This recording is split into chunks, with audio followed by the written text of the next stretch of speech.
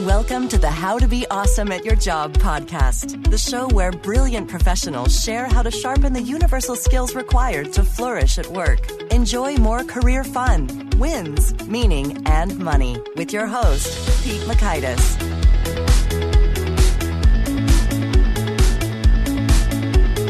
Hello, and thanks so much for joining us here for episode 96 with Colonel Jill Morgenthaler. Colonel Jill had so much great stuff to share when it comes to finding your presence, your confidence, the calm in what could be some high stakes or stressful situations. She has a number of them she's lived through in battle and worked with corporate audiences all the time to help them with their challenges and stresses and struggles. So you're going to learn, 1, what it takes to stare down Saddam Hussein, 2, the effects of radiating confidence and how to do it, and 3, how to succeed in any project by having several courses of action.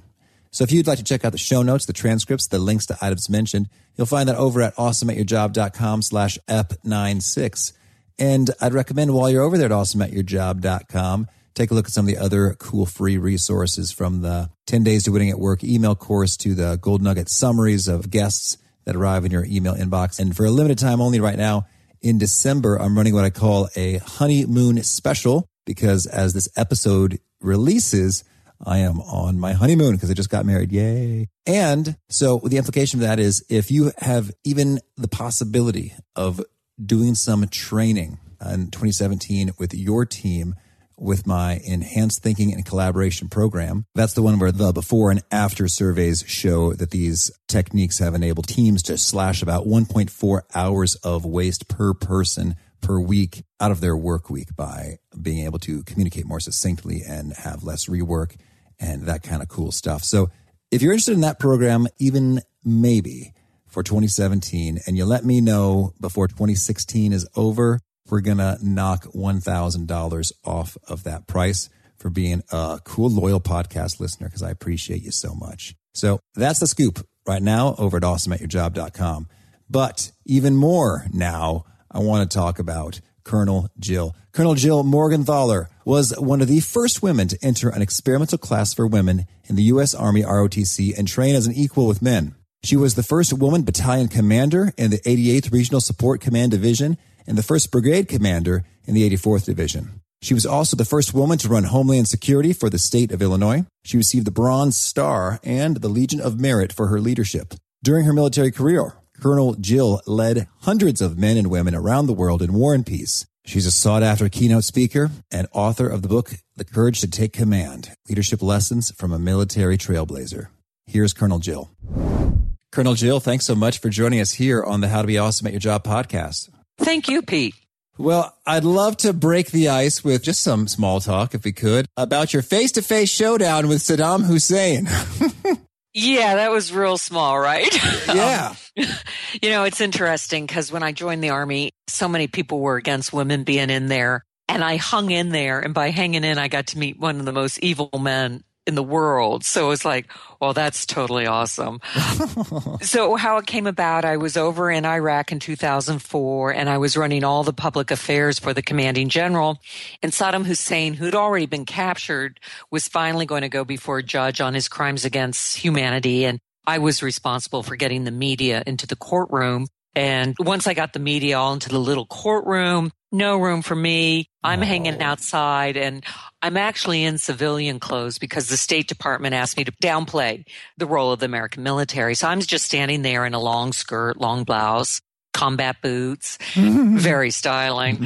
And first, Saddam Hussein actually arrives on a school bus, and he walks by me. He doesn't even see me because he is trembling in total fear. And I realized he thought he was going to die that day. I thought, oh, this will be interesting. Whoa. Because that's not how Western justice works, fortunately.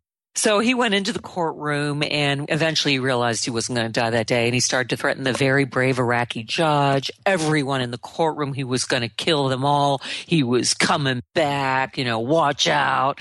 And finally, the very brave judge kicked him out. And so Saddam Hussein just came strutting out, top of the world. He showed them. And then he saw me just standing there in my civvies, and he stopped and he looked at me and he checked me out. He looked at me like I was just a bimbo, a piece of meat, just stripping me to my Victoria's Secrets. And I just thought, you don't know I'm a colonel. I know I'm a colonel. So I just stepped into his space and I just stared right back at him. And I just thought, you're going back into the hole. And finally, he stepped away and he barked out something to the guards, and the guards just started laughing. And as they're taking him away, and I'm like, but wait, what did he say? He had said, kill her. Oh. He used to kill people for staring at him. And I laughed. I just thought, oh, dude, you don't know who you are today. Wow. You're not killing anybody else. So it was like, wow, what of an experience just by hanging in there. Absolutely. Well, kudos. And it sounds like you've done a lot of hanging in there in some difficult circumstances, some real firsts to your credit and endurance. So maybe to frame this and draw the connection or the bridge here, what would you say when it comes to military service? In many ways, that's a very different environment than a United States corporate professional workplace. But in other ways, there are absolutely some carryover principles and lessons. So how do you think about that as you do your speaking and you're kind of making that connection all the time for folks? Yeah, I do, Pete. And one thing, I did write a book, The Courage to Take Command, and I actually share leadership lessons, but for the business world, because especially leadership is very translatable from the military to corporate, nonprofit, volunteer.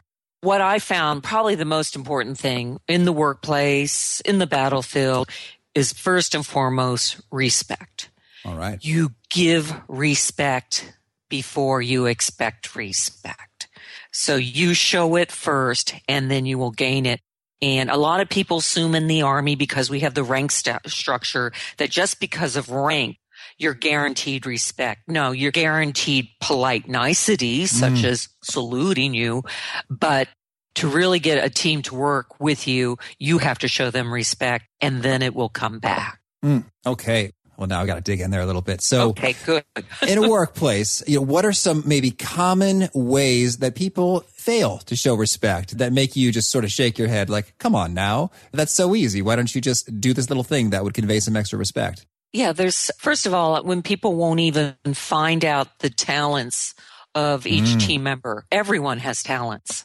And when you can take the time to find out what they have, and then you can use that compared to what you don't have, then you've got a dynamic team. Second thing is just listening, shutting up and letting people come up with the solutions. And that's what I loved about the Army. If you brought up a problem, you better bring up a solution.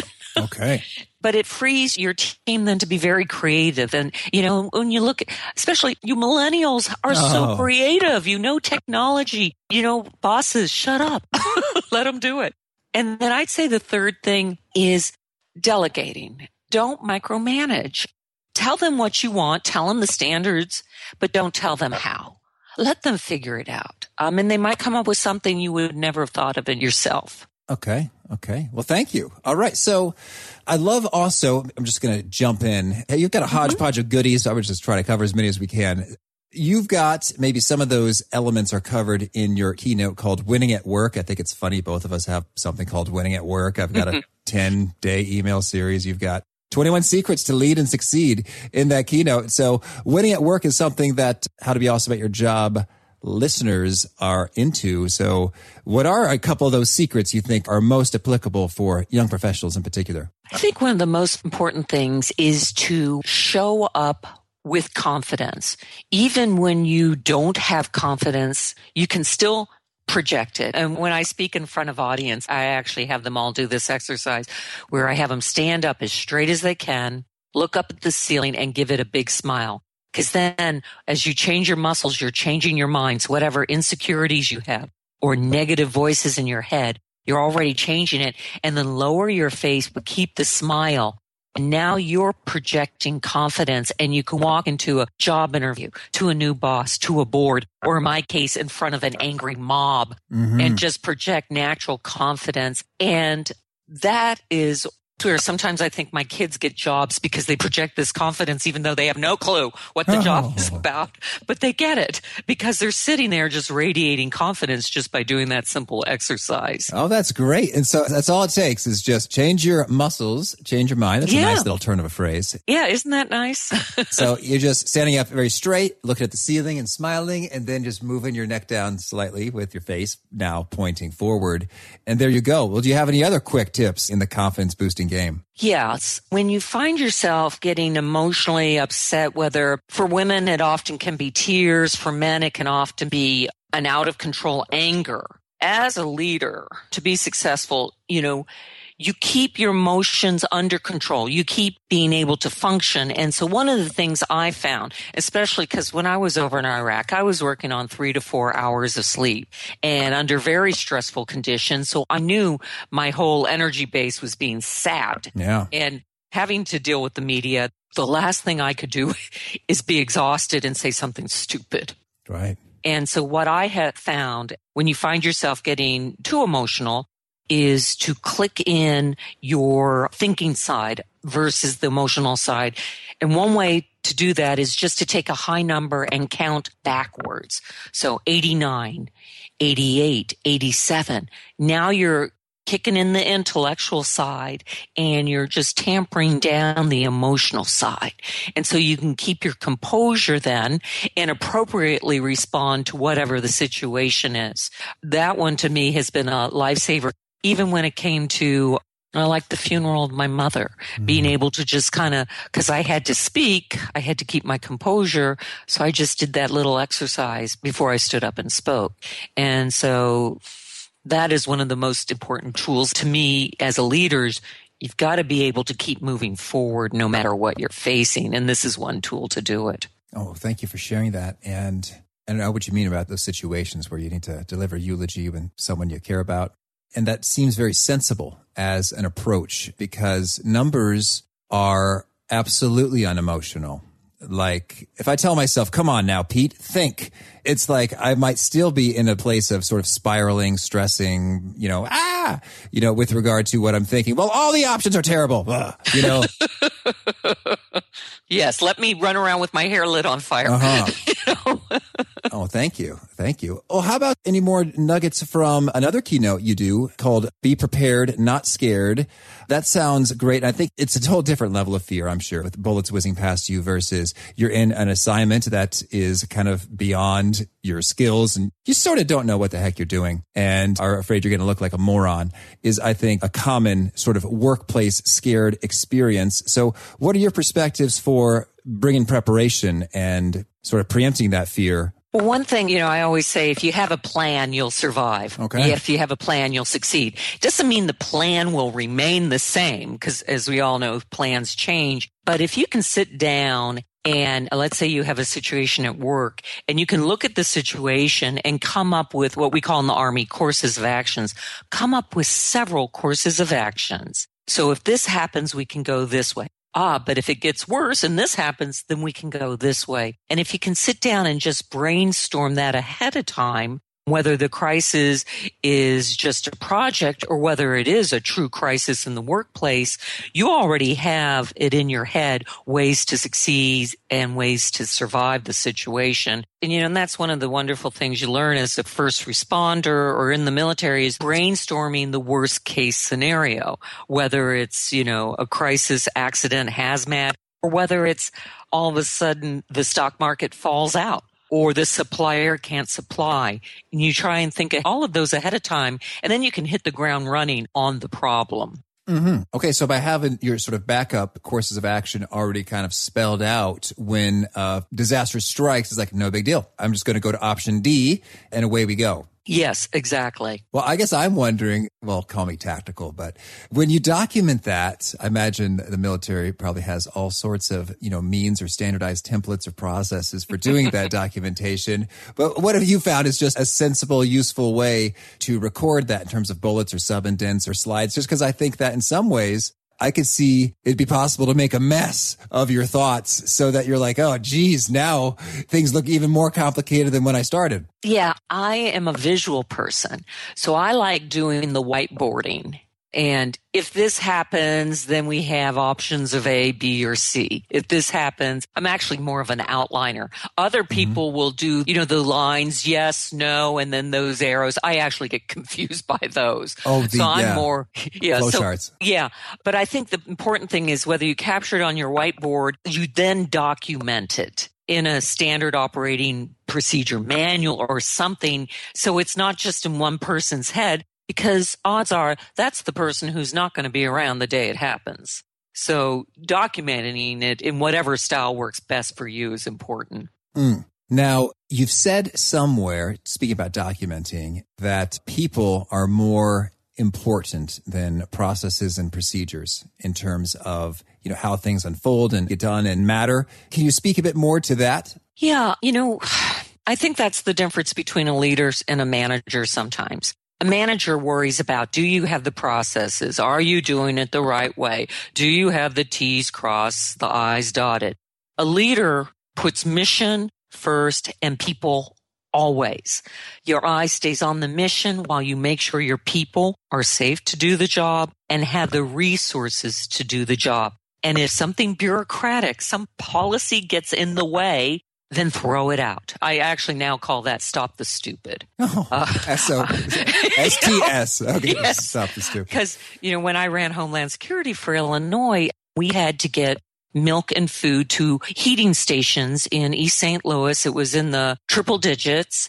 And so the National Guard said, hey, we can provide the meals. And then I had some bean counter raise their hand, go, well, how are we going to pay for this? How are we going to back order? And I just looked at him and went, great, that's your problem. National Guard, get the food there. We'll figure the rest later. And we did. We came up with the money to back order to, but it was like, oh my gosh, get out of my way. We're going to save lives here. Let's focus on the mission. Absolutely resonating with that. And boy, when I hear things like, about compliance and no disrespect for compliance professionals listening. You're so necessary and I couldn't do your job and I thank you for doing it. I think I've bagged on compliance once before. So thank you, compliance professionals out there. But it's like when I hear that, it's just like, because what part of my strengths is I just activators, what they'd call it in the Strengths Finder system. It's I just want to go. Let's do it. Let's make it happen. Let's get her done and see what happens. We'll learn from it and we'll refine. And so when there's like a big sort of checklist of things that have to be attended to before we can start taking any action, it just sort of takes the wind out of my sails. So I'm loving what you're saying, but I mean, at the same time, there are practical realities and rules and things that need to be dealt with. So how do you sort of manage either the emotions or the bureaucracy so that you have it all, the action and the compliance? Bureaucracy is really the word. Bureaucracy is, in my opinion, built around saying no. And I was working with a reserve unit over in Bosnia, and they were doing so poorly, the Army Reserve was going to face the shame of having them sent home. And so they actually called me up here and said, can you go out there and fix this? So I went into Bosnia, and as I watched them, I realized, oh my God, all they do is say no. I actually passed an order. No one can say no but me. They looked at me and I said, so you better come to me with yes. If something was really dangerous, I remember for a while, and for example, in Iraq, we were coming under attack daily on the roadside bombs. And, I said, we're not going to pick up mail over at the airport. I will not have anyone die over mail. So that was a no. And then finally, after a week or so, the sergeants came to me and said, ma'am, morale is destroyed. They need their families' letters. And I'm like, okay, we'll do it right now, and you better not get hurt. I hear you. But, that's what I found as the leader was sometimes you just have to tell people you do not have the power to say no. Indeed. And that's an interesting perspective because that kind of reframed the importance and value of mail in a hurry. Yes. Whereas if you're thinking, okay, a bunch of little documents, who cares? Yeah. And it's like, oh, well, now we see people care quite a lot. So maybe that is worth taking some risks to acquire. Right. Exactly. And that's the decision. You balance the risk. And I had to balance the risk and the safety to the morale. And so it's like, okay, this time go. I hear you. Well, that's good. That's so good. Well, now I guess I'm curious to hear if folks are, in their careers and they're looking to develop and display leadership so that others notice and kind of want to propel them forward to bigger and better opportunities. How should they do that? The word leadership is kind of big and bold and vague-ish, but I think that at the same time, you kind of know it when you see it, like, oh yeah, that guy, that gal, there's something to it. And we want them to have their influence naturally be expanded. So what's your take on developing and displaying leadership? It's interesting. Harvard Business Review did a study where they found out in America, the average person in corporate America becomes a leader around the age of 30, but receives no formal training till about the age of 40. Huh? Yeah, a 10-year gap. So there's different ways of doing it. Number one is to volunteer, to step forward and say, I'll take the project. And, if you watch my YouTube, Fake It Till You Make It, that is a leadership trait. It's just saying, I don't have the skill sets, but I'll find them. Yeah. I have the confidence I can do this job. Another thing is there are a lot of wonderful leadership programs at local universities, corporations. Many of them, the big ones, do have leadership academies. I did write my book, The Courage to Take Command, to help fill in that 10-year gap because I, having been trained since the age of 18 to be a leader, I shared a lot of things I've learned. I also have an 18-day leadership program on Avenoo, AVANOO, that you can do for 3 minutes a day. And it'll give you what I consider the essential elements of leading. But probably the biggest thing is stepping forward and volunteering. You know how they always make the joke, everybody step back one. Don't be that person. Be the one who does step forward and takes the initiative. Okay, that's good. And we covered a few of these already, but I just want to make sure if you have any other perspectives on sort of keeping calm and flourishing amidst lots of stress and distractions. We got the backwards counting. We've got the confident smiling. Any other sort of key things, whether it's a personal mantra or breathing or perspectives you use to keep your cool and make smart decisions under stressful times? Well, Pete, one thing that especially first responders do that I think really works very well, it is the breathing. It's when you're in a difficult situation and your mind is just, feeling scattered or you feel the edge of panic coming on. It is that breathe in for 4 seconds, count it, hold it for 4 seconds, release it for 4 seconds. By the second or third time you're doing this, you're able to bring in the calm and get the head thinking again so the emotions aren't overwhelming you. And I had a woman just come to me recently. Her son sometimes has panic attacks in school, and she just worked with him on just that simple exercise so he could compose himself. Well, that's very handy. Thank you. And this, I think I heard, maybe it was Mark Divine talking about, is it box breathing, 4 seconds, kind of in, hold, exhale for 4, and then you sort of hold empty for 4. And is all this through your nose? Whatever works best for you. If you're congested, through your mouth is fine. Okay. The real thing is just the pulling it in, keeping it in, letting it out. And then you can do the 4 seconds of calm or just start again. Mm-hmm. Okay. Fantastic. Well, thank you. So, Colonel Jill, you tell me, is there anything else you want to make sure that we get to cover before we shift gears and hear about some of your favorite things here? No, I think we're doing a great job here, Pete. Okay, super. Well, then kick us off. Tell us, do you have a favorite quote, something you find inspiring? Some things that have gotten me through life are 2 of them. One is, times are tough, I am tougher. And that is, to me, a wonderful mantra. Whatever's thrown at me, bring it on, baby. In fact, now I have audiences do that now, too. I have them stand up. They don't know what they're going to do. Have them stand up, look at each other and go, bring it on.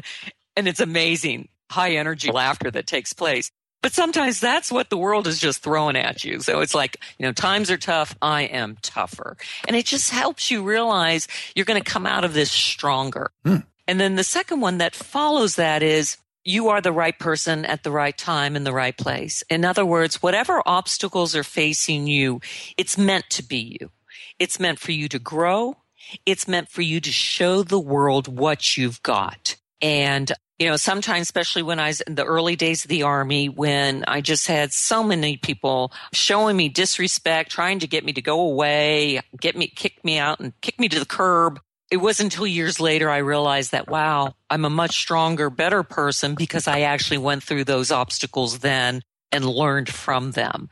And so now I look at obstacles as opportunities. It's another obstacle is meant to me, oh, it's time for me to grow again. And like when I ran Homeland Security, my boss, the governor, went to prison. Right. I'm out of a job. I couldn't get a job interview for anything. I was tainted as bad as he was. And I luckily at this point went, okay, what am I meant to do now? And the one thing I could get were the speaking gigs. And then I found I'm loving it. The money's coming in. I'm my own boss. I owe him a thank you note for going to jail. So, dear Blago, thank you for getting interested. Yes, thank you for going to jail. It turned my life around. But yeah, and sometimes, and for younger people, time will bring the perspective of why you went through something. Because, you could sit there and go, wah, this isn't fair. Or you can just go, oh, I guess it's time for me to grow again. It's time for me to show the world what I'm worth. Beautiful. Thank you. And how about a favorite study or piece of research? Well, one of mine was on the Harvard Business Review on the leadership. That was a real eye-opener to me, too. Right now, I'm listening to Hamilton on Audible, and I'm just finding it fascinating. The leadership, the politics, the maneuvering. But what really impresses me is, oh my gosh, how blessed were we to have such brilliant people struggling to put this country together, just gives me a further appreciation. So I believe in, find the things that you can read that will help you growing. And whether it's podcasts, could be simple podcasts or blogs or Audible books. To me, you keep learning until the day you die. Right on. And how about a favorite tool? Any things that you use often that make you more effective? Well, one thing I do is I belong to some masterminds, fellow speakers, and we get together once a month and we share what we've learned. So we leverage off of each other's learning experiences. We can also vent and release and share stories of when things went wrong. And having that, in the Army, you used to call it a council of colonels. Having that safe group where you can learn from, but you can also share your exasperations will help you stay balanced and also will help you keep going forward.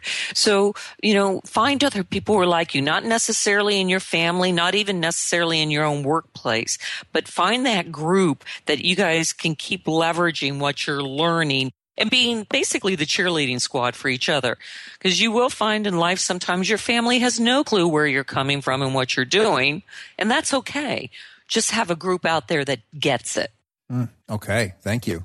And how about a favorite habit, a personal practice of yours that's been handy? Well, one of mine is, and this has helped me through when I was in Bosnia and also in Iraq, I mentioned I was working on very little sleep, and that wasn't really optional there. But I did work out every single day, and those endorphins kept me healthy and kept me actually more focused and kept me calm. And even when I lost the job and I, didn't know what was going to happen next, were we going to lose our house, etc., I kept my membership with the YMCA and I kept working out every day. And it's just amazing how just physically keeping those endorphins going is going to keep you optimistic and confident and healthy. And I want to follow up on that a bit because I think under sleep deprivation circumstances, it's often when you least want to work out. It's like, I don't have the energy for this. But you said, no, quite to the contrary. Taking that energy and investing it in exercise produced nice benefits with the endorphins and such. So can you share? I imagine there are some exercises to do under kind of high stress, minimal sleep times and some exercises not to do. Like I'm thinking a deadlift routine may not be the ideal thing under those times. Yeah, I wouldn't do a deadlift. I wouldn't do anything that's intricate because your mind might not be functioning. But something like, the treadmill, taking a walk with a friend, a good stride. The thing I do is the elliptical machine because it works the upper body and the lower body. And you can go kind of mindless during that time too if you got a TV or something you're listening to. And, they say 20 minutes a day. I always, even in Iraq at 112 degrees, when I couldn't work out in the gym, I still took a 70-minute walk with my music. And that helped so much because then I could just listen to the music and kind of let go some of the things I'd already faced that day. So doing just a simple walk can be so therapeutic. Thank you. And how about, are there any kind of particular nuggets or pieces that you share in your speaking and writing that seem to particularly resonate in terms of getting the retweets and folks taking notes in a jiffy when they say, ooh, that's good, I got to write that down? Yeah.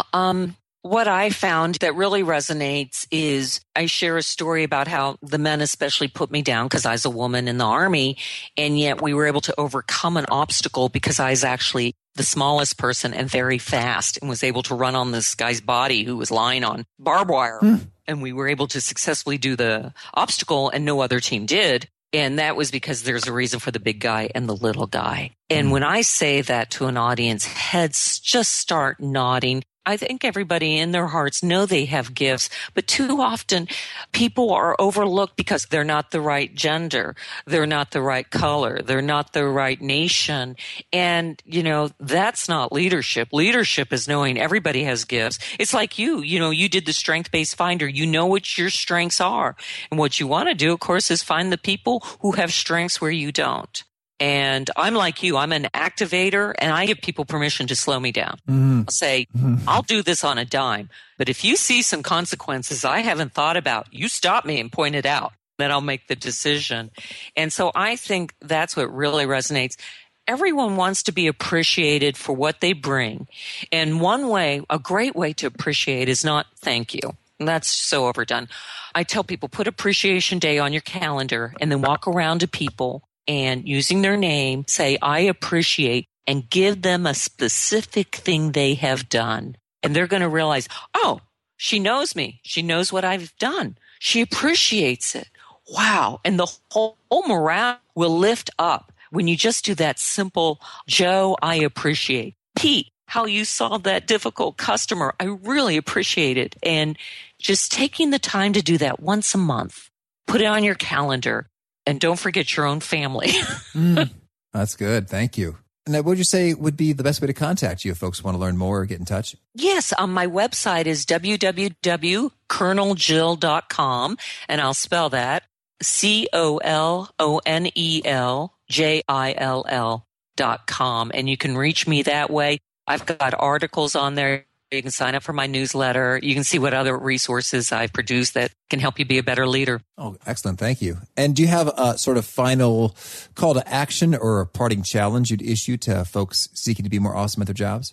Yeah, I think the big thing is, and it goes back to that fake it till you make it. Don't let life stop you when you are thrown into some place. And, there's so many resources these days. Go ahead and, grab the situation, realizing that you're the right person and you can find the capabilities and the abilities to get the job done. And that's what's going to help you step out and shine above everybody else. Lovely. Thank you. Well, Colonel Jill, this has been so fun. Thank you. It's been a treat, and I wish you tons of luck. Oh, thank you, Pete. Have a great day. I really dig that. Change your muscles, change your mind. Backwards counting and other approaches can help you summon it when you need to bring that in the moment. So again, if you want to check out the show notes, the transcripts, the links to items mentioned, you'll find that over at awesomeatyourjob.com/ep96. And I do recommend you also punch the subscribe button so you don't miss out on folks like our next guest, Andy Mitchell. He's the founder of Active Inbox, which makes Gmail into a task manager. So he's learned a whole lot along the way about managing your stuff and productivity in creating and revising this product that he shares with us. So I hope to catch you then, and aloha. Thanks for joining us for today's episode. To get the most out of this conversation, visit awesomeatyourjob.com to find today's show notes, transcript, and infographic summary cheat sheet. For more entertaining professional skill sharpening, be sure to subscribe to catch the next episode of How to Be Awesome at Your Job.